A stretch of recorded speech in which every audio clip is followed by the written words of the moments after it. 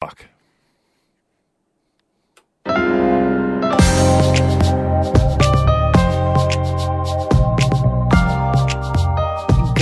morning. This is Northern Light for Tuesday, January 31st. I'm Monica Sandreski. And I'm Todd Moe. First Lady Jill Biden visited Fort Drum yesterday to hear from military families about challenges they face in finding jobs and childcare. I met a teacher, and she was saying how part of her paycheck every month goes into her retirement fund. But she never vests because she's never there long enough. So she loses all that money. And, you can make sure that tonight when I go home, I'm going to say, Joe, this makes no sense. A legislative hearing on crime data revealed gaps in the state's methods of collecting information that make it harder to determine whether recent laws like bail reform are working as intended. You've seen people point to the same sets of numbers and draw completely different conclusions. Also coming up on the show, a former counselor who worked during the 1998 ice storm says she had to take care of her family as well as her clients. And there's a green comet streaking across our northern sky. Astronomer Eileen O'Donoghue will give us some tips on how to see this once-in-a-lifetime cosmic visitor in the night sky. All that's coming up on Northern Light. Stick with us.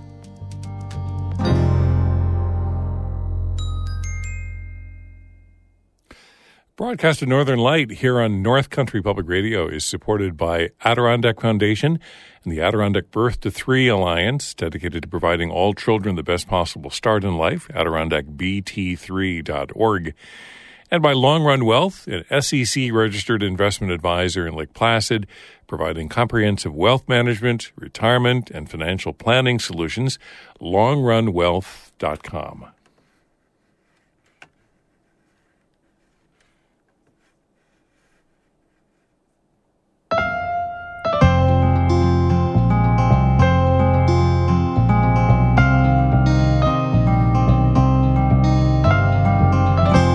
This is Northern Light. I'm Monica Sandreski. And I'm Todd Moe. First Lady Jill Biden was at Fort Drum yesterday to talk with military families about some of the unique challenges they face. Lucy Grindon was there and brings us this story. The First Lady has a project to support military families called the Joining Forces Initiative. She gave a short speech at a luncheon at the Fort Drum USO. God bless you. Thank you for being here. Thanks for what you do. Then she went from table to table, hearing from individuals about the challenges their families face. Afterward, she brought up some of the conversations she'd had in a brief panel discussion. Spousal employment came up again and again, and it is one of those issues that I really do understand as a working spouse. Military spouse employment is one of the three main focuses of joining forces. 22% of military spouses are unemployed. One reason for that is that most families relocate at least once every 3 years, and that creates a whole host of problems, which Dr. Biden got to hear about firsthand. I met a teacher, and, of course, I'm a teacher myself, so she was saying how part of her paycheck every month, of course, as a teacher, goes into her retirement fund. Well, but she never vests because she's never there long enough, so she loses all that money. That makes no sense to me. And, you can make sure that tonight when I go home, I'm going to say, Joe, this makes no sense. Reporters didn't get to ask her questions directly, but she did field one or two from the 4-year-old she met at the South Riva Ridge Child Development Center. Joe's doing fine. Service member parents I talked to said waiting lists to get into a child care center can be months long. Dr. Biden said child care is another main focus of the Joining Forces Initiative, along with families' health and well-being. Lucy Grindon, North Country Public Radio, Fort Drum. Governor Kathy Hochul will deliver her annual state budget address tomorrow. She hinted at some of her priorities earlier this month during her State of the State speech. Among them were affordable housing, mental health care, and rural development. North Country Assemblyman Billy Jones says he'll be looking for specific details on funding for his district, which includes Plattsburgh, Malone, and the Tri-Lakes. When we get down to what's in it, in the fine print, we'll know what we're dealing with. But I'll always be looking for what my constituents and my residents, what can help them with their day-to-day lives here in the North Country. Hochul has said her budget will not include a tax hike for New Yorkers. With high inflation and the country facing a possible recession, though, Hochul's budget director has described the current financial situation as, quote, extraordinarily challenging.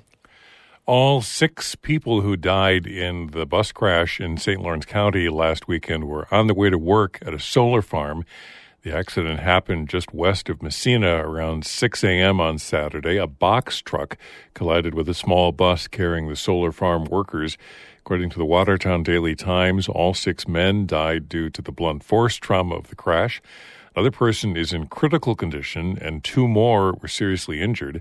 The men killed were employed by the solar company known as LBFNY, which has projects in Waddington, Madrid, and Chameau. Their names have not been released. The company told the Watertown Times it's planning a memorial service for the workers tomorrow. The National Transportation Safety Board is investigating the crash. A joint hearing yesterday by the New York State Legislature attempted to get to the truth of how the state's controversial 2019 bail reform laws have affected the state's crime rate. But those who testified, including the state's top criminal justice agency, revealed gaps in the way the data is collected that makes it difficult to reach conclusions.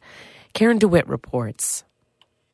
Debate around the bail reform laws and other criminal justice changes enacted in the past few years by the Democratic-led state legislature and Democratic governors has become politically polarized, with Republicans saying the changes have led to a crime spike and the laws should be rescinded. Democrats have said they need more data before making any major decisions about the laws. Senate Judiciary Chair Brad Hoylman-Siegel says the public has been bombarded with media campaigns that are based on fear-mongering.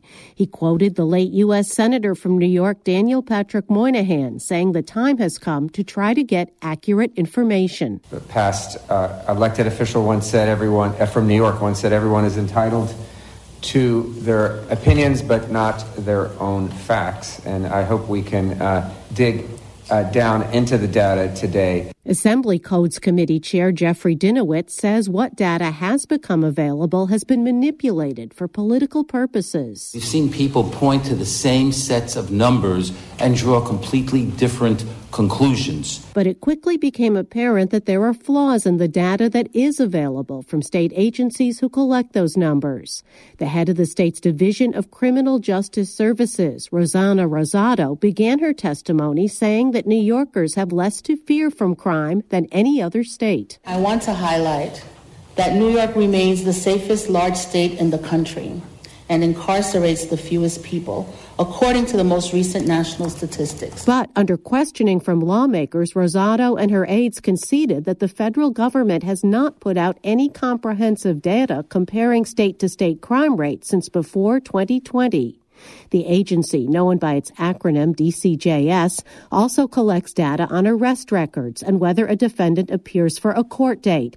They say there don't seem to be any differences since bail reform changes and that there are even some improvements when comparing court appearance rates between 2019 and 2021. Assembly Judiciary Chair Charles Levine asked Rosado about those numbers. It appears, based on what we know, that the statistics for those who are released with bail or with conditions and those who are released without bail and without conditions or released on their own recognizance remain stable. Is that correct? Based on the data, yes. But the officials answering questions from other lawmakers say the agency does not count in those statistics people accused of crimes who do not show up for what's known as desk appearances. Those are issued for misdemeanors and some felony charges. The agency only begins counting after someone has come back on the required date and has been fingerprinted. DCJS officials testified that not all law enforcement agencies report their statistics to the agency, even though they're required by state statute to do so. Just days after the video was released showing Tyre Nichols being beaten by Memphis police, some lawmakers asked about statistics for the number of New Yorkers who died while being arrested. They were told by Rosado that the NYPD has not yet submitted those numbers to the agency.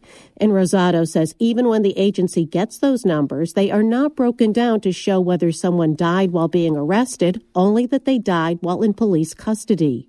The hearing comes as Governor Kathy Hochul is preparing to release her state budget plan. It will include more revisions to the state's bail reform laws, which have already been altered twice since the law took effect. Hochul wants to give judges more discretion to set bail in cases where people are charged with serious crimes. In Albany, I'm Karen DeWitt.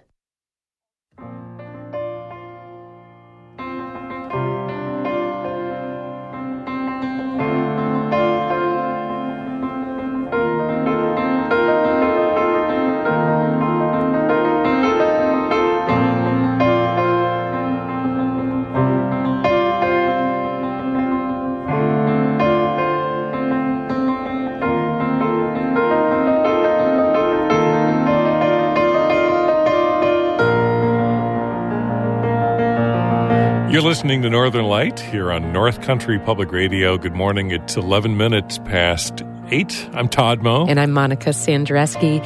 Just ahead, we'll look up at the midwinter sky with St. Lawrence astronomer Eileen O'Donoghue.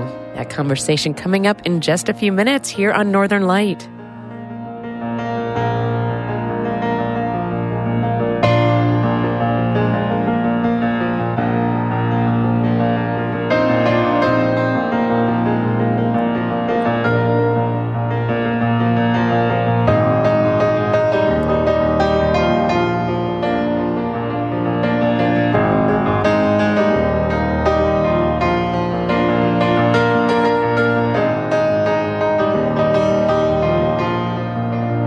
Music by Adrian Carr in Plattsburgh, and you can check out more of his music, part of our Underscore project online at ncpr.org/underscore. Northern Light is supported by Citizen Advocates, offering the North Country mental health, addiction, and housing services, plus crisis care, job training, and more.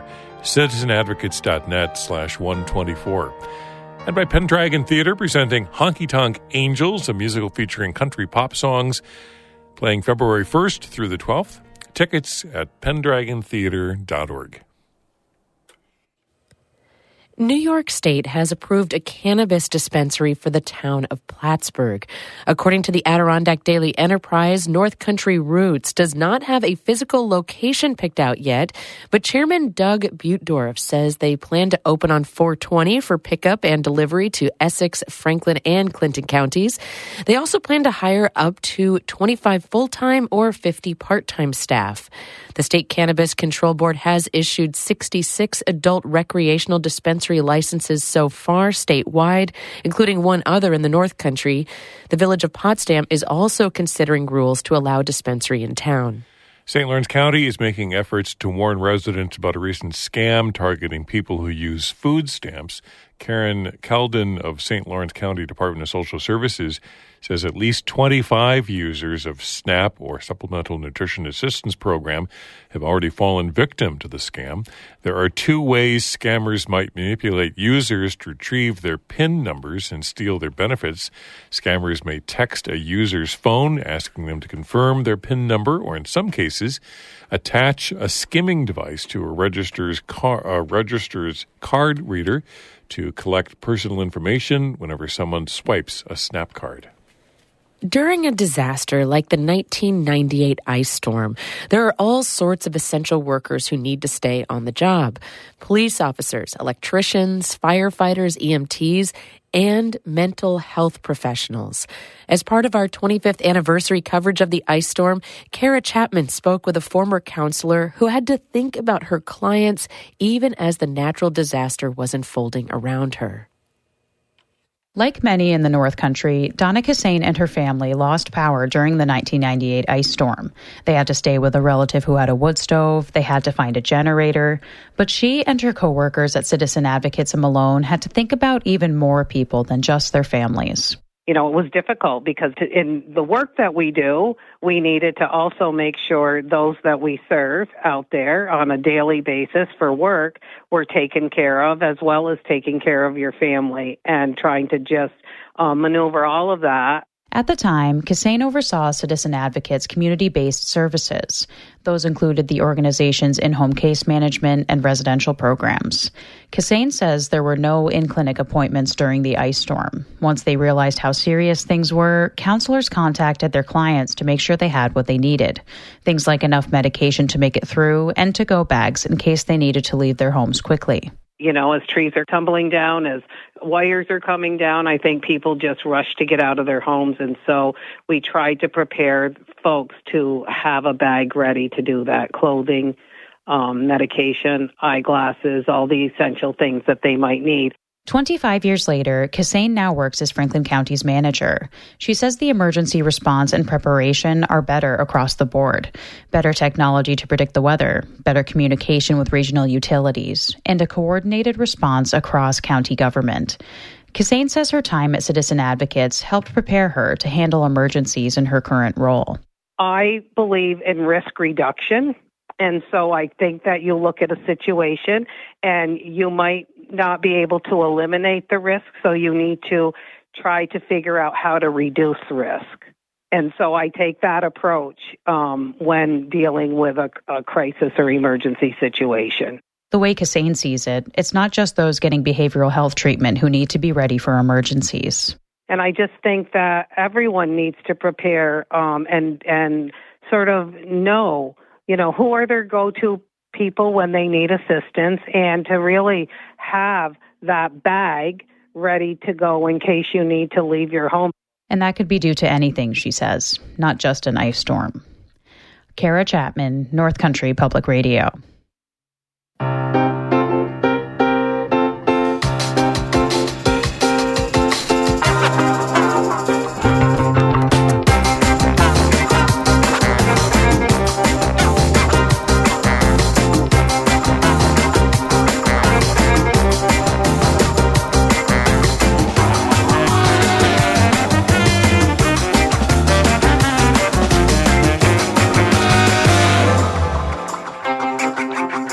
You're listening to Northern Lights here on North Country Public Radio. I'm Todd Moe. And I'm Monica Sandreski. In just a minute, astronomer Eileen O'Donoghue shares tips for spotting a rare comet in the northern sky and other cosmic news. After that, stick around for Bird Note coming up after the show at 8:42. But first, Todd has a look at the weather for us. Yeah, not the best weather forecast for comet spotting. Unfortunately, clouds in the forecast today, tonight, tomorrow. Some scattered snow showers, highs ranging from the mid-teens into the mid-20s. Milder spots include Glens Falls, Lake George, Saratoga Springs, winds out of the west-northwest. Then tonight, lows dipping down into the teens. Maybe the single digits in some of the higher elevations overnight tonight. And tomorrow, the Weather Service says much the same, some scattered snow showers and highs tomorrow in the 20s, 30s on Thursday. And then it's going to get cold. I'm talking temperatures, single digits maybe for Friday. Below zero highs in the Adirondacks on Friday with winds out of the northwest and partly cloudy skies. So Comet C 2022 E3 is what we want to talk about with Dr. Eileen O'Donoghue this morning, who joins us every so often, once a month, sometimes more. I was here a couple of weeks ago, so this is, but this is brief. This is big news. Yeah, this comet is making big news, but I would argue with that it's a once in a lifetime. Okay. It is exciting to have a comet, but it is not that bright, and it's hard to spot, particularly with clouds. But it is now at naked eye visibility. That is that you can see it without binoculars, but it's really hard to find. Now, I haven't yet found it because I get up and I go out and look in my bathrobe, and it's cloudy. It's cloudy, right? Yes, and But it is exciting, and you can see photographs of it online. And, yeah, it is green. And also, we've been hearing people say it's zipping across the sky. Well, it is moving. It's zipping, but it's not like you have only one night to see it. Right? No. It's moving fairly dramatically now from night to night, so that over the next week it's going to sink from about halfway up in the sky down to the horizon. So we need to spot it as soon as we can, as soon as there's a clear morning, which, looks like maybe Friday or Saturday when it's well below zero. Yeah. That's when we get the best Cold skies. and crisp. Yes. But the other problem is that the moon is getting brighter. So the moon is popping up. It's going to be full, I think, on Sunday. And so it's popping up. So on Saturday, the clouds, Friday and Saturday morning, the clouds might be abating, but the moon is bright, so we don't know if we'll see it. But do look online. Astronomy Picture of the Day is a nice source. Or if you just Google comet, and they call it ZTF because it was actually discovered by the Zwicky Transient Facility at the Palomar Observatory. Fortunately, NASA and JPL have these telescopes that are dedicated to looking for objects that are moving in the sky. And that's really handy. That's how we knew about that asteroid that went zipping past the moving southern in our hemisphere. direction, too. That's right. And so this is the facility. They scan night after night, compare photographs from night to night, and look for objects that change positions. Okay, so where should we look? We should look in the northern sky. Okay. So now in the morning, the northern sky, the Big Dipper is high, a little to the left of north with its handle pointing up. And so if you follow the two stars at the end of the bowl of the Big Dipper, those are called the pointer stars because they point toward Polaris, the North Star, which is 44.6 degrees above our northern horizon. And so that's at the end of the handle of the Little Dipper, which arcs up and to the left toward the handle of the Big Dipper. And so there are two bright stars at the end of that bowl called the guard stars because they guard the pole. If you can find the Little Dipper and follow that arc that arcs to Polaris, that tomorrow morning will arc and kind of point, that arc, if you continue it, will kind of point toward the comet. So, and then it sinks lower and lower. And the unfortunate thing is it is in the constellation of Camelopardalis. And nobody's heard of Camelopardalis because it's the camel, but there are absolutely no bright stars in Camelopardalis. It is one of the blankest pieces of sky. So there aren't really any good guide stars. So with your binoculars, just kind of scan, there's diagrams on, I have a PowerPoint on my homepage. We're going to post it on NCPR, I hope, as a PDF or a PowerPoint. And so you can get the finding chart. And you just got to kind of scan along that line if we got a clear sky. And you're probably not going to see it as green. You're probably going to see a fuzzy blur. Gray blur, maybe. Or something. I don't know if you'll even see a hint of green. But the green is from all these carbon compounds. All right, cyanogen and diatomic carbon. So that's what makes it green. It's glowing with these carbon compounds, which, of course, were carbon-based life forms. Carbon is like the third most abundant element in the universe after hydrogen and helium. Are all comets green? No, some of them have different mixtures. It depends on the dust and the different gases. The comets are these basically ice berms from about this time of year that are this fragile ice, maybe a little later when the sun is out, and there are these fragile ice sculptures with dirt and grime and oil and gunk. Take one of those about the size of Mount Marcy and throw it out in the solar system, and you got a comet. And the reason we get those little structures is because the sun shines on the ice and it goes to gas. It evaporates. It doesn't melt to water. And so when it goes to gas, it drags all this dust and gunk, and most dust in the universe is carbon.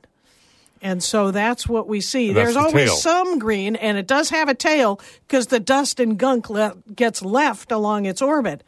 And that's what we see as the tail. Okay. And so the tail should point, as you look north, the tail should point to the left. So you will be able to see a tail. Probably. I think, we hope. Yeah. A little bit more. Yeah.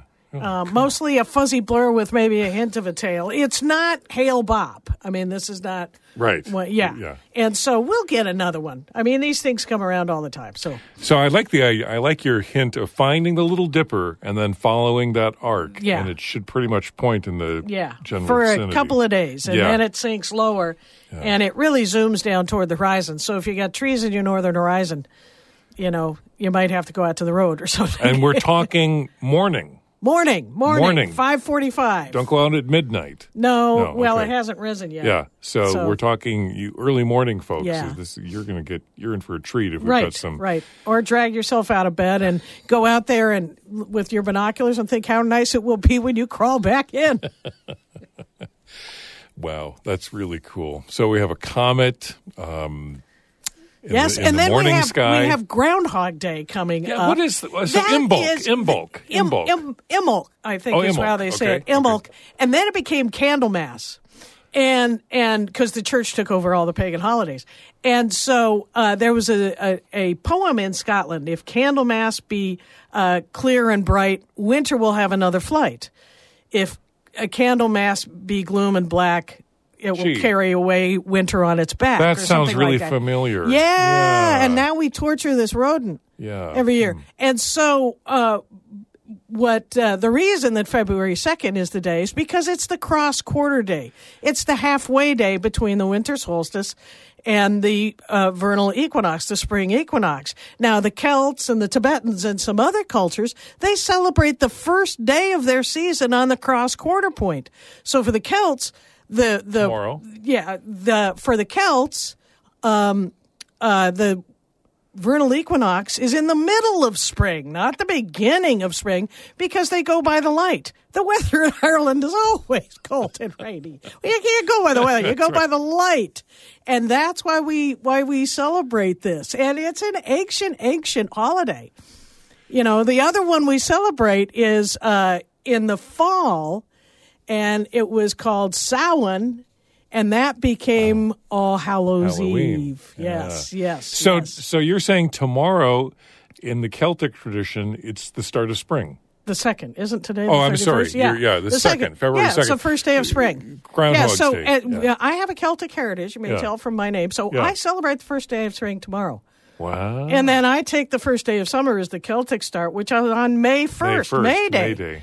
And then, since I was raised under the Gregorian calendar, I go back to that for fall and winter. So I only have 6 weeks of winter and 18 weeks of summer every year. And since our seasons are culturally defined, I invite you all to join me in this. Indeed, we will. Well, okay, Eileen O'Donoghue, thank you so much, and we're going to post this a diagram that you sent us on our website. There's a whole PowerPoint. It shows you a view of the solar system and the comet's path through the solar system. So there's a few diagrams in there. So go from page to page. Well, thank you so much for joining us. It's always a gas. And happy Imbolc, almost spring in the next couple of days. Welcome to Celtic spring. And we'll hope that Puxatawny does not see a shadow. Thanks, Eileen.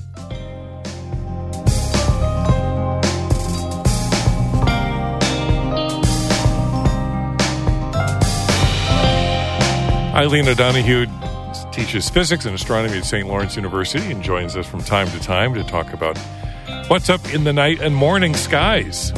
Indeed. And now that's it for the show. Morning Edition continues in just a couple of minutes.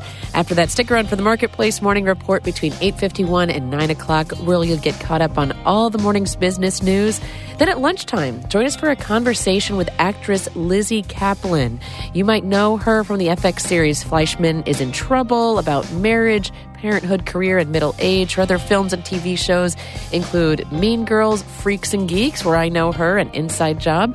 She's nominated for an Emmy for her work in the series, Masters of Sex, and she'll be in conversation with Terry Gross at lunchtime today between noon and 1 o'clock right here on North Country Public Radio. Keep up with us throughout the day on NCPR's Facebook and Twitter. You can also email us, news@ncpr.org. Our theme music is by Danny Thomas, who lives here in Canton. Until tomorrow, I'm Todd Moe. And I'm Monica Sandreski. Be well.